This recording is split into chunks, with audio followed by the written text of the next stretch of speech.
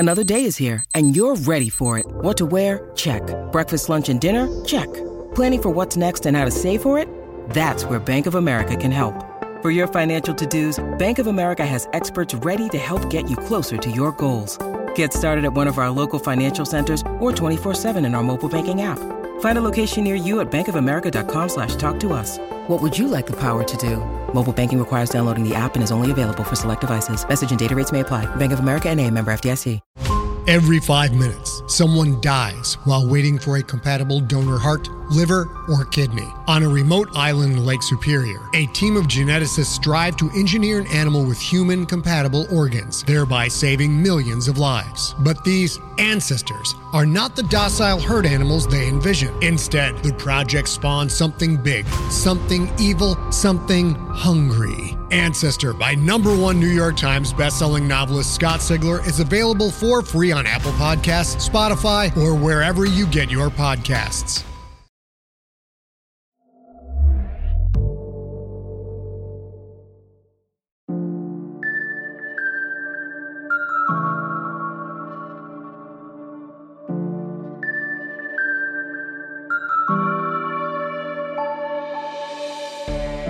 Realm presents The Witch Who Came In From the Cold, Season 1, Episode 29.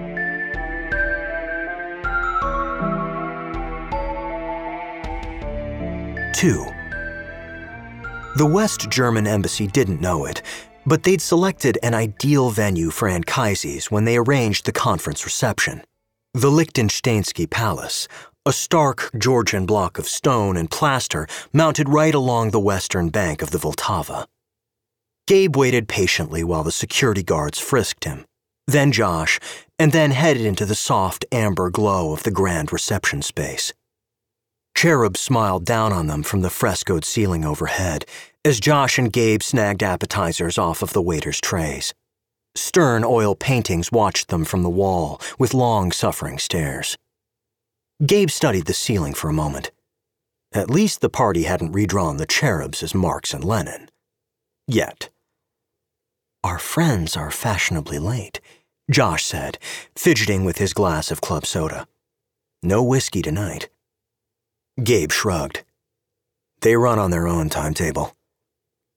But his mind was whirring over the potential ways that they could be getting screwed right now. The Russian delegation's minders could have decided that the dinner away from the hotel presented too great a security risk. They might have caught another delegate prowling the red light district without his minders and decided to punish the whole team. Or they could just be postponing, laying the lectures on thick about the danger of speaking with Westerners, for instance. Gabe and Josh had to be prepared for the distinct possibility that all their well-laid plans for tonight had been for naught. That at any moment, a minder's suspicions could be tripped, and they'd blow their best chance at nabbing Sokolov. Surely Frank and Dominic couldn't fault Gabe for it. These things happened. Spooks got spooked. But, God, it sure would be nice to have something go right just this once. Gabe's gaze slid across the cloth-covered tables toward the entrance just in time to catch sight of Tanya Morozova entering the reception. Shit. It had been too much to hope that he wouldn't cross paths with her again until Sokolov was safely in U.S. airspace. So much for an easy night. Tanya held a small clutch close to her chest as she scanned the room. Her dark blonde hair had been swept up and fastened with some sort of elegant jeweled device Gabe couldn't name, and she wore a gauzy, shimmering gown that surely came out of the KGB's costume closet. It bared her sharp Slavic collarbones and softened her hips, and brought out that glimmering something in her expression that he'd only seen in flashes before.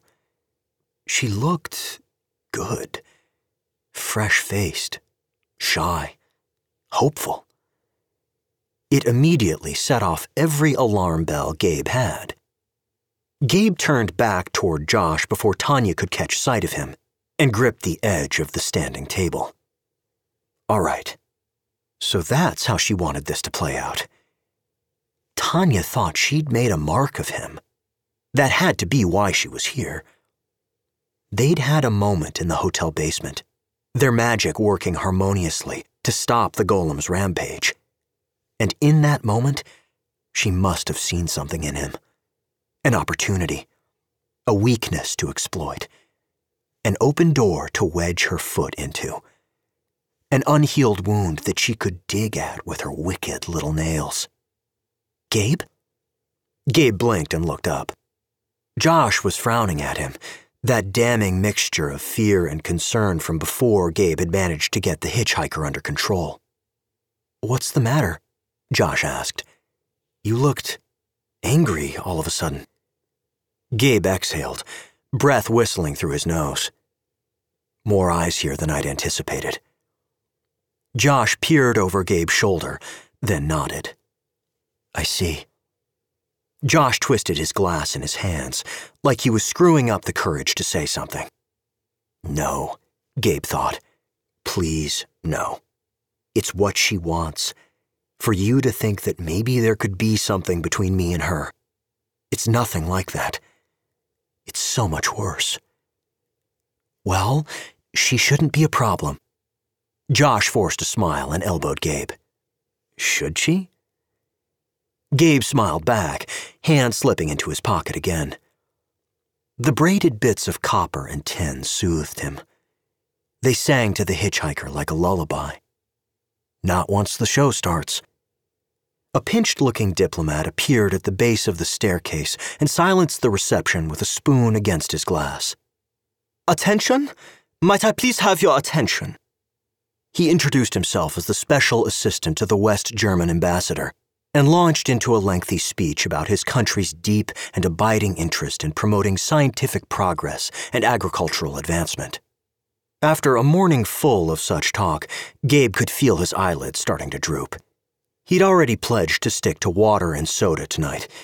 This op was too important. But he started scanning for a waiter to bring him coffee. "Our friends from the Russian delegation are already waiting for us in the dining hall, so please let us join them. After we eat, then we shall present the awards." Josh and Gabe looked at one another. The Russians were already here? Their minders must have brought them up a rear staircase. The ice in Gabe's glass rattled as he took a slow sip and followed Josh toward the dining hall. "Well," he said quietly, "they always know how to keep it interesting." Dinner was the usual rubbery chicken Kiev and wilted sides of cabbage and beets. Gabe and Josh wound up at a table with a couple of agricultural scientists who spent the entire awards ceremony whispering their disdain back and forth in rapid-fire French. Sokolov was stationed at the far side of the room, at one of the tables closest to the podium. He never looked toward Gabe, but he did seem unusually fascinated by the long row of French windows along the eastern wall of the ballroom, which opened onto a series of balconies. "Beautiful night," Gabe said to Josh. "Want to see if they'll let us get some fresh air once the dancing starts?" Josh smiled. "I'll go have a word with the hosts." The Russians had moved, en masse, to the bar, the handful of scientists encircled by an arc of minders as they crowded the long wooden counter. Gabe reached into his pocket as he stood. Morozova wasn't with them. It looked like she'd gotten trapped in conversation with the insufferable Hungarian secretary, who'd become something of a hazing ritual for the Western officers. Gabe smiled to himself as Tanya squirmed, looking about ready to gnaw her arm off to escape whatever night at the symphony the secretary was recounting right then. The hitchhiker shifted, stirring, as Gabe closed his hands around the first charm in his pocket and approached the bar. Copper and crushed Czech wildflowers, ashes from a burnt birch tree, and a few dabs of blood. Gabe tasted it like an early spring awakening, blossoming on his tongue. This was how he imagined magic should feel. A current he could harness, not a live wire threatening to burn him to a crisp. This was exactly what he needed. Magic that supplemented his work, not magic that got in the way. The hitchhiker approved. And, from the middle of the pack of minders, he sensed the elemental inside Sokolov awakening as well. Omlufta me, Gabe said, intentionally using thickly accented Czech instead of Russian as he shouldered his way past the goons up to the bar. In his pocket, the charm began to vibrate. The monitor whose personal space Gabe was currently invading curled his lips back to reveal a gummy sneer. I am not Czech. Oh, my apologies. Gabe jabbed out one hand. Gabriel, and you are? I am not interested in speaking with you, the ape replied. A second monitor peeled away from the crowd and sauntered over to them. Dima, who are you talking to? American man. Sounds like he is lonely. Dima narrowed his eyes at Gabe. He's trying to make Russian friends. Does not seem wise for someone in his position. As soon as the second minder approached, Gabe activated the second charm. Through the thicket of Russian shoulders, Gabe noticed Sokolov wince. He, too, felt the power Gabe was drawing, whether he understood it or not. Is easy mistake, the second minder said. Also easy to fix. Gabe smirked. Oh? And how's that? Come on, Gabe thought. One more. There was just one last minder who hadn't approached him yet. You buy us a round of drinks, Dima said. Then, maybe then, we forget to tell people you talk to us, yes? Could be most embarrassing for you. The other minder folded his arms. I am sure your friends at the embassy would not like to hear the treasonous things Mr. Gabriel Pritchard, Commerce Secretary for the United States Embassy, said to me. Gabe's smile widened. He could always count on the Russians to do their homework.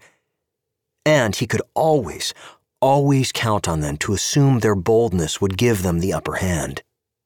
Very well, he waved to the bartender. A round of Goldwasser for my friends, in honor of our German hosts, yeah? Dima and his beefy companion nodded after a moment's beat. Oh, but, what about your other friend?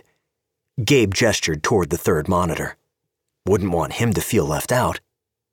The second nodded. Kostya, come, we have drinks. Gabe smiled and, as Kostya approached, thumbed the third charm in his pocket. The bartender poured out 4 shots of Goldwasser, and Gabe plucked his up with a quick whisper under his breath. The whisper was only a single word. Amharic, probably. Ancient, definitely. He'd most likely botched the pronunciation. But Jordan had drilled him over it again and again, and he knew exactly how it should feel, pouring out of his mouth. Exactly the golden rush that would cleanse through his nostrils and wash over his vision, if only for a moment's time. The energy arced through him, fed by the elemental half lodged in his skull and by the not-too-distant ley lines that coursed beneath Prague. Filtered through the charm, the charge of his spell dispersed over the shot glasses of Goldwasser and settled into the liquid and flecks of gold. Gabe raised his glass in toast. Za Zadorovye, comrades. Za Zadorovye, the minders echoed, and tossed back their shots. Everyone flipped their shot glasses and dropped them upside down on the bar. In such a mess, it was hard to notice that an entire shot's worth of liquid had failed to make it into Gabe's mouth. Already, the Russians were calling for vodka. Gabe took the opportunity to step away from the bar and let the spell do its work. This was almost too easy. A few minutes' time to set up something that might have taken him hours and several rounds of drinks to accomplish otherwise? Maybe there really was something to this whole spycraft via magic business. Gabe reached into his pocket once more to rub the charms. For good luck, he supposed. And for a silent thanks that Tanya Morozova was keeping away. Then a hand closed around his wrist. Well, my dear fellow, Alistair Winthrop said, looking up at Gabe with one eyebrow carefully raised. I'm rather certain your agency doesn't provide those as standard issue. Now's really not the time, Al. But is this for business? Alistair asked. Or strictly for fun?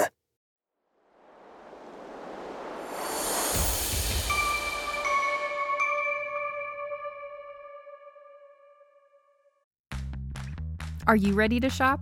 Rakuten's Big Give Week is back. Get 15% back at hundreds of stores, and it's all happening this week, May 6th to May 13th. It's the perfect time to shop for everything on your list for spring and summer, like clothing, outdoor gear, and travel. I know I'm using this week to stock up on some warmer weather essentials at Ray-Ban and Ulta, and I love that Rakuten even helps me save on travel at sites like Hotels.com. Rakuten really is the best way to shop, and you can save even more by stacking cash back on top of deals. Plus, during Big Give Week, that cash back is bigger than ever. With Rakuten, membership is free, and when you sign up and shop today, you get an extra 10% cash back boost. That's an extra 10% cash back on top of the 15% cash back. You won't see higher cash back rates than these. Go to Rakuten.com or download the Rakuten app. Rakuten. Shoppers get it.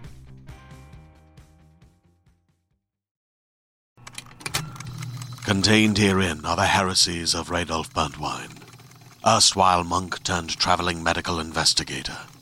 Join me as I uncover the blasphemous truth of a plague-ridden world, that ours is not a loving God, and we are not its favored children. The heresies of Radolf Burntwine, coming January 2nd, wherever podcasts are available. Nadia's boots slid across Stare Miesto, the cobblestones slick and gleaming from centuries of footsteps. Something was wrong. She sensed it in the warp and weft of the magic rising up from the ley line beneath her. Something was terribly wrong. Whatever had tripped her sensing charm was pulling way too much power off the line to be some simple incantation. Ritual magic. Elemental magic. Deep, powerful, and, if it wasn't being conducted by the ice, quite possibly dark. Her boxer's muscles carried her quickly around the pedestrians, out reveling in the precious extra hours of sunlight they'd snatched from winter's grasp. She bounced on the balls of her feet periodically to scan over their heads, and darted down alleyways for a quick assessment. What the hell was the flame brewing this time? A sudden horrific possibility flashed through her. What if they'd found another host? A dark rumor had been winding its way through the ice channels of late, whispers and wonderings over just what the flame intended for the hosts they'd collected. Blood sacrifices, elemental harvesting, all sorts of gruesome possibilities that Nadia didn't care to dwell on for long. But if the flame intended anything of the sort, Nadia knew exactly where they'd need to go to accomplish it. She crashed through the door of Bar Vodnar shoulder first, a fistful of ashes at the ready and an ancient Slavic curse heavy on her tongue. The babble of conversation stopped abruptly as all eyes turned toward Nadia. Hedge witches, in their dirndls and piles of crystal pendants, eyed her over glasses of mulled wine. Tweedy, shifty-eyed spies shrank back into their corner booths. A check worker drinking at the bar tugged his cap brim over his face and curled his lip back. The jukebox bleated out a cheerful chorus of "Sugar, oh, honey, honey," as Nadia scrutinized everyone, and they, in turn, scrutinized her. Finally, Jordan Reams broke the stalemate as she swept out from behind the bar. Her broom skirt twisted around her ankles and spun widely in rhythm with her steps as she approached Nadia at the door. She wore her usual bartending smile, amused but not enchanted, but the skin around her eyes had pulled tight. "Hello, Miss Ostrokina." Jordan's voice was low, threaded beneath the chipper jukebox song. "Is there something I can help you with?" Nadia heard, too, what Jordan didn't say, because if there isn't, you'd best be on your way. Nadia moved slowly, deliberately, making her intentions known as she tucked the handful of char back into her jacket pocket. "Someone's pulling off the ley lines," she whispered, "Pirouing something big. Huge. I was worried." She swallowed past a sudden tightness in her throat. I thought they might be using the confluence. She broke off as Jordan's expression changed. The woman's lips pressed into a thin line, and she reached for Nadia's arm. Let's have a word around back. Nadia let herself be steered into the Vodnar's storerooms. They ducked around dangling bouquets of dried and drying herbs, and Nadia narrowly avoided knocking a calcified lizard skin off a shelf. As soon as they were fully inside the back rooms, Jordan shut the door and uttered a few words of warding as she smeared a tincture from a nearby jar around the door's frame. Nadia tilted her head, curiosity getting the better of her. Reem's magic had always seemed so wild to her, so haphazard and imprecise. But she saw now a certain elegance in it, a simplicity that the Ice's work often lacked. A couple of flame scumbags came poking around a few days ago, Jordan said. Nadia folded her arms, one of the rare times she hated being right. They wanted access to the confluence? Tried to strong-arm me into giving it up. Started with the soft sell, and when that didn't work, brought out a few sick pieces of ritual work. Ugly stuff. You should have contacted us, Nadia said. We could have helped you take care of them. Jordan shook her head, a loose, dark lock falling over one eye. No need. They got run off by one of their own. One of their own. Irritating, the way Jordan always sidestepped the most valuable bits of intel. Nadia was dying to know exactly who, but she'd been around Reams too long to expect anything more. Top-shelf bourbon and useful bits of knowledge. You always paid extra at Bar Vodnar. That doesn't sound like flame, Nadia said instead. The giving up, or the internal conflict? Both, Nadia sighed. Believe me, I'd love nothing more than for the flame to tear themselves apart from the inside. This worked for me. But this pool of energy, it isn't us. Jordan worried a strip of dried reeds between her fingers as she thought. Could be that the flame in charge didn't want to risk revealing that they were conducting something that powerful. If they seized control of the Vodnar, of the confluence, then people would hear. And people would realize that the flame was working on something big. Nadia nodded, ideas gathering speed. Right. Better to conduct it somewhere safer, where they can control who knows about it, even if it means less energy to fuel the ritual. Fortunately for the flame, they don't know about your sensors. Nadia froze. Jordan was grinning at her, white teeth gleaming in the dim light. Slowly, Nadia pulled her shoulders back. I beg your pardon? Oh, you know. Jordan gestured in the air. Those charms you've hidden all along the main path of the southwest-northeast ley line to see where power is being drawn? A number of choice Russian phrases ran through Nadia's mind. Spies aren't the only observant people in this city, Miss Ostrokina, Jordan smiled. Be that as it may, Nadia swallowed. A cold sweat was encasing her like a shroud. Rituals requiring utmost secrecy. Flame goons trying to gain access to the confluence. I really don't like the way this is adding up. Then I suggest you use those sensors to find what's drawing the energy and put a stop to it. Jordan turned toward one of her shelves and dug around in a small cigar box. And here, this might help. Nadia pocketed the thin sheet of mica Jordan handed her, its edges wrapped in a slender thread of silver. Thanks, she muttered. She had no doubt that, one way or another, Jordan would find a way to make her pay for it. Gabe pulled his wrist away from Alistair and made a nervous scan of the ballroom. Look, Al, now is really not a good time. Nonsense! We're all friends here. There was no mistaking the sudden sharpness in Alistair's sunny expression, the hard steel glint of his eyes. For perhaps the first time since they'd met, Gabe felt that he was finally seeing the slick operator MI6 was known for producing. That beneath the bespoke suits and Eton rhetoric, a cold-blooded spy was at work.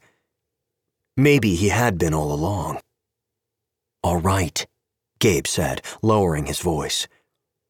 He eased back on his heels and donned the best bored, polite party smile he could.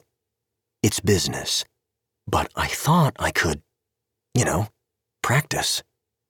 Alistair snorted with something resembling a laugh.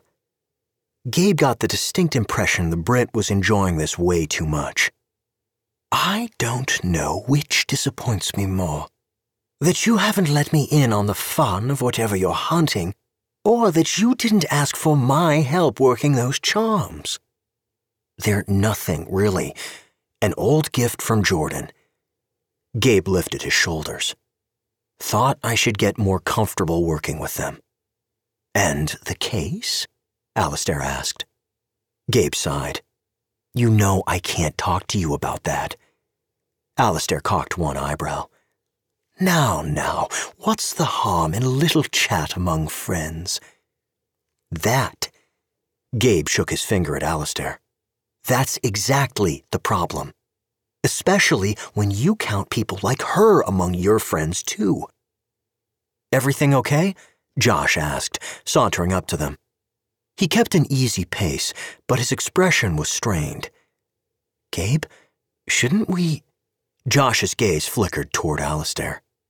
Only for a second, but it was enough. Gabe suppressed a groan.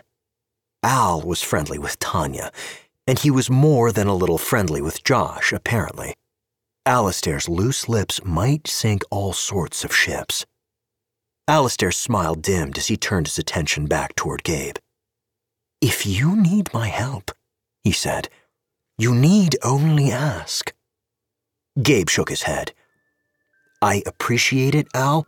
Really, I do. But honest, I have everything under control." At that moment, the shouting began.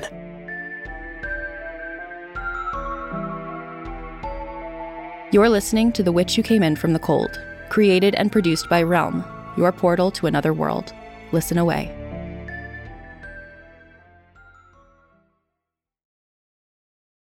Hey there, this is Justin Bartha. I made a funny new podcast, King of the Egg Cream. It has the greatest cast in the history of podcasts with actors like Louis Black. I'm torn by my feelings for two women. Bobby Cannavale. You can eat it, or if someone hits you, you can put it on your cut. Melanie Linsky. I wonder what these marvelous things are that look just like boiled chicken feet. Jason Ritter. I can break things and pick locks and kill people. Michael Stuhlbarg. The whole point is to inspire people that they should make themselves better. Ari Grainer. No, don't whet its appetite. What are you, an idiot? Me, Justin Bartha. That's not just any egg cream, that's a Lemke's special. And all narrated by the hilarious Richard Kind. This is the story of Harry Dalowitz and how he rose from nothing to become New York's King of the Egg Cream. So if you like funny true stories, come listen to King of the Egg Cream, available wherever you get your podcasts.